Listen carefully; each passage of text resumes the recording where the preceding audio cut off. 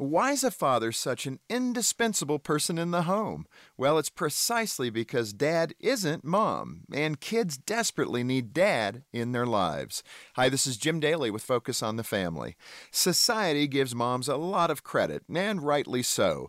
But if you're a dad, I hope you don't feel like a second class parent. Research proves a father's influence is extremely important in the life of a child. In fact, according to Dr. David Pompano, co director of the National Marriage Project, it's because he brings unique masculine qualities only a man can provide. You see, men and women are inherently different, so dads parent children in ways that often contrast to, yet complement, a mom's parenting style. A father's love tends to be more active. In other words, dads are more likely than moms to express their love through physical activities like sports or living room wrestling matches.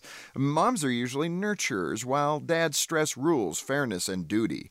And by encouraging competition and risk-taking, dads help their kids step out and develop their independence. A list of distinctions could go on, of course, but I think the implications are clear. Parenting styles between moms and dads are usually different, and dads have a huge role to play.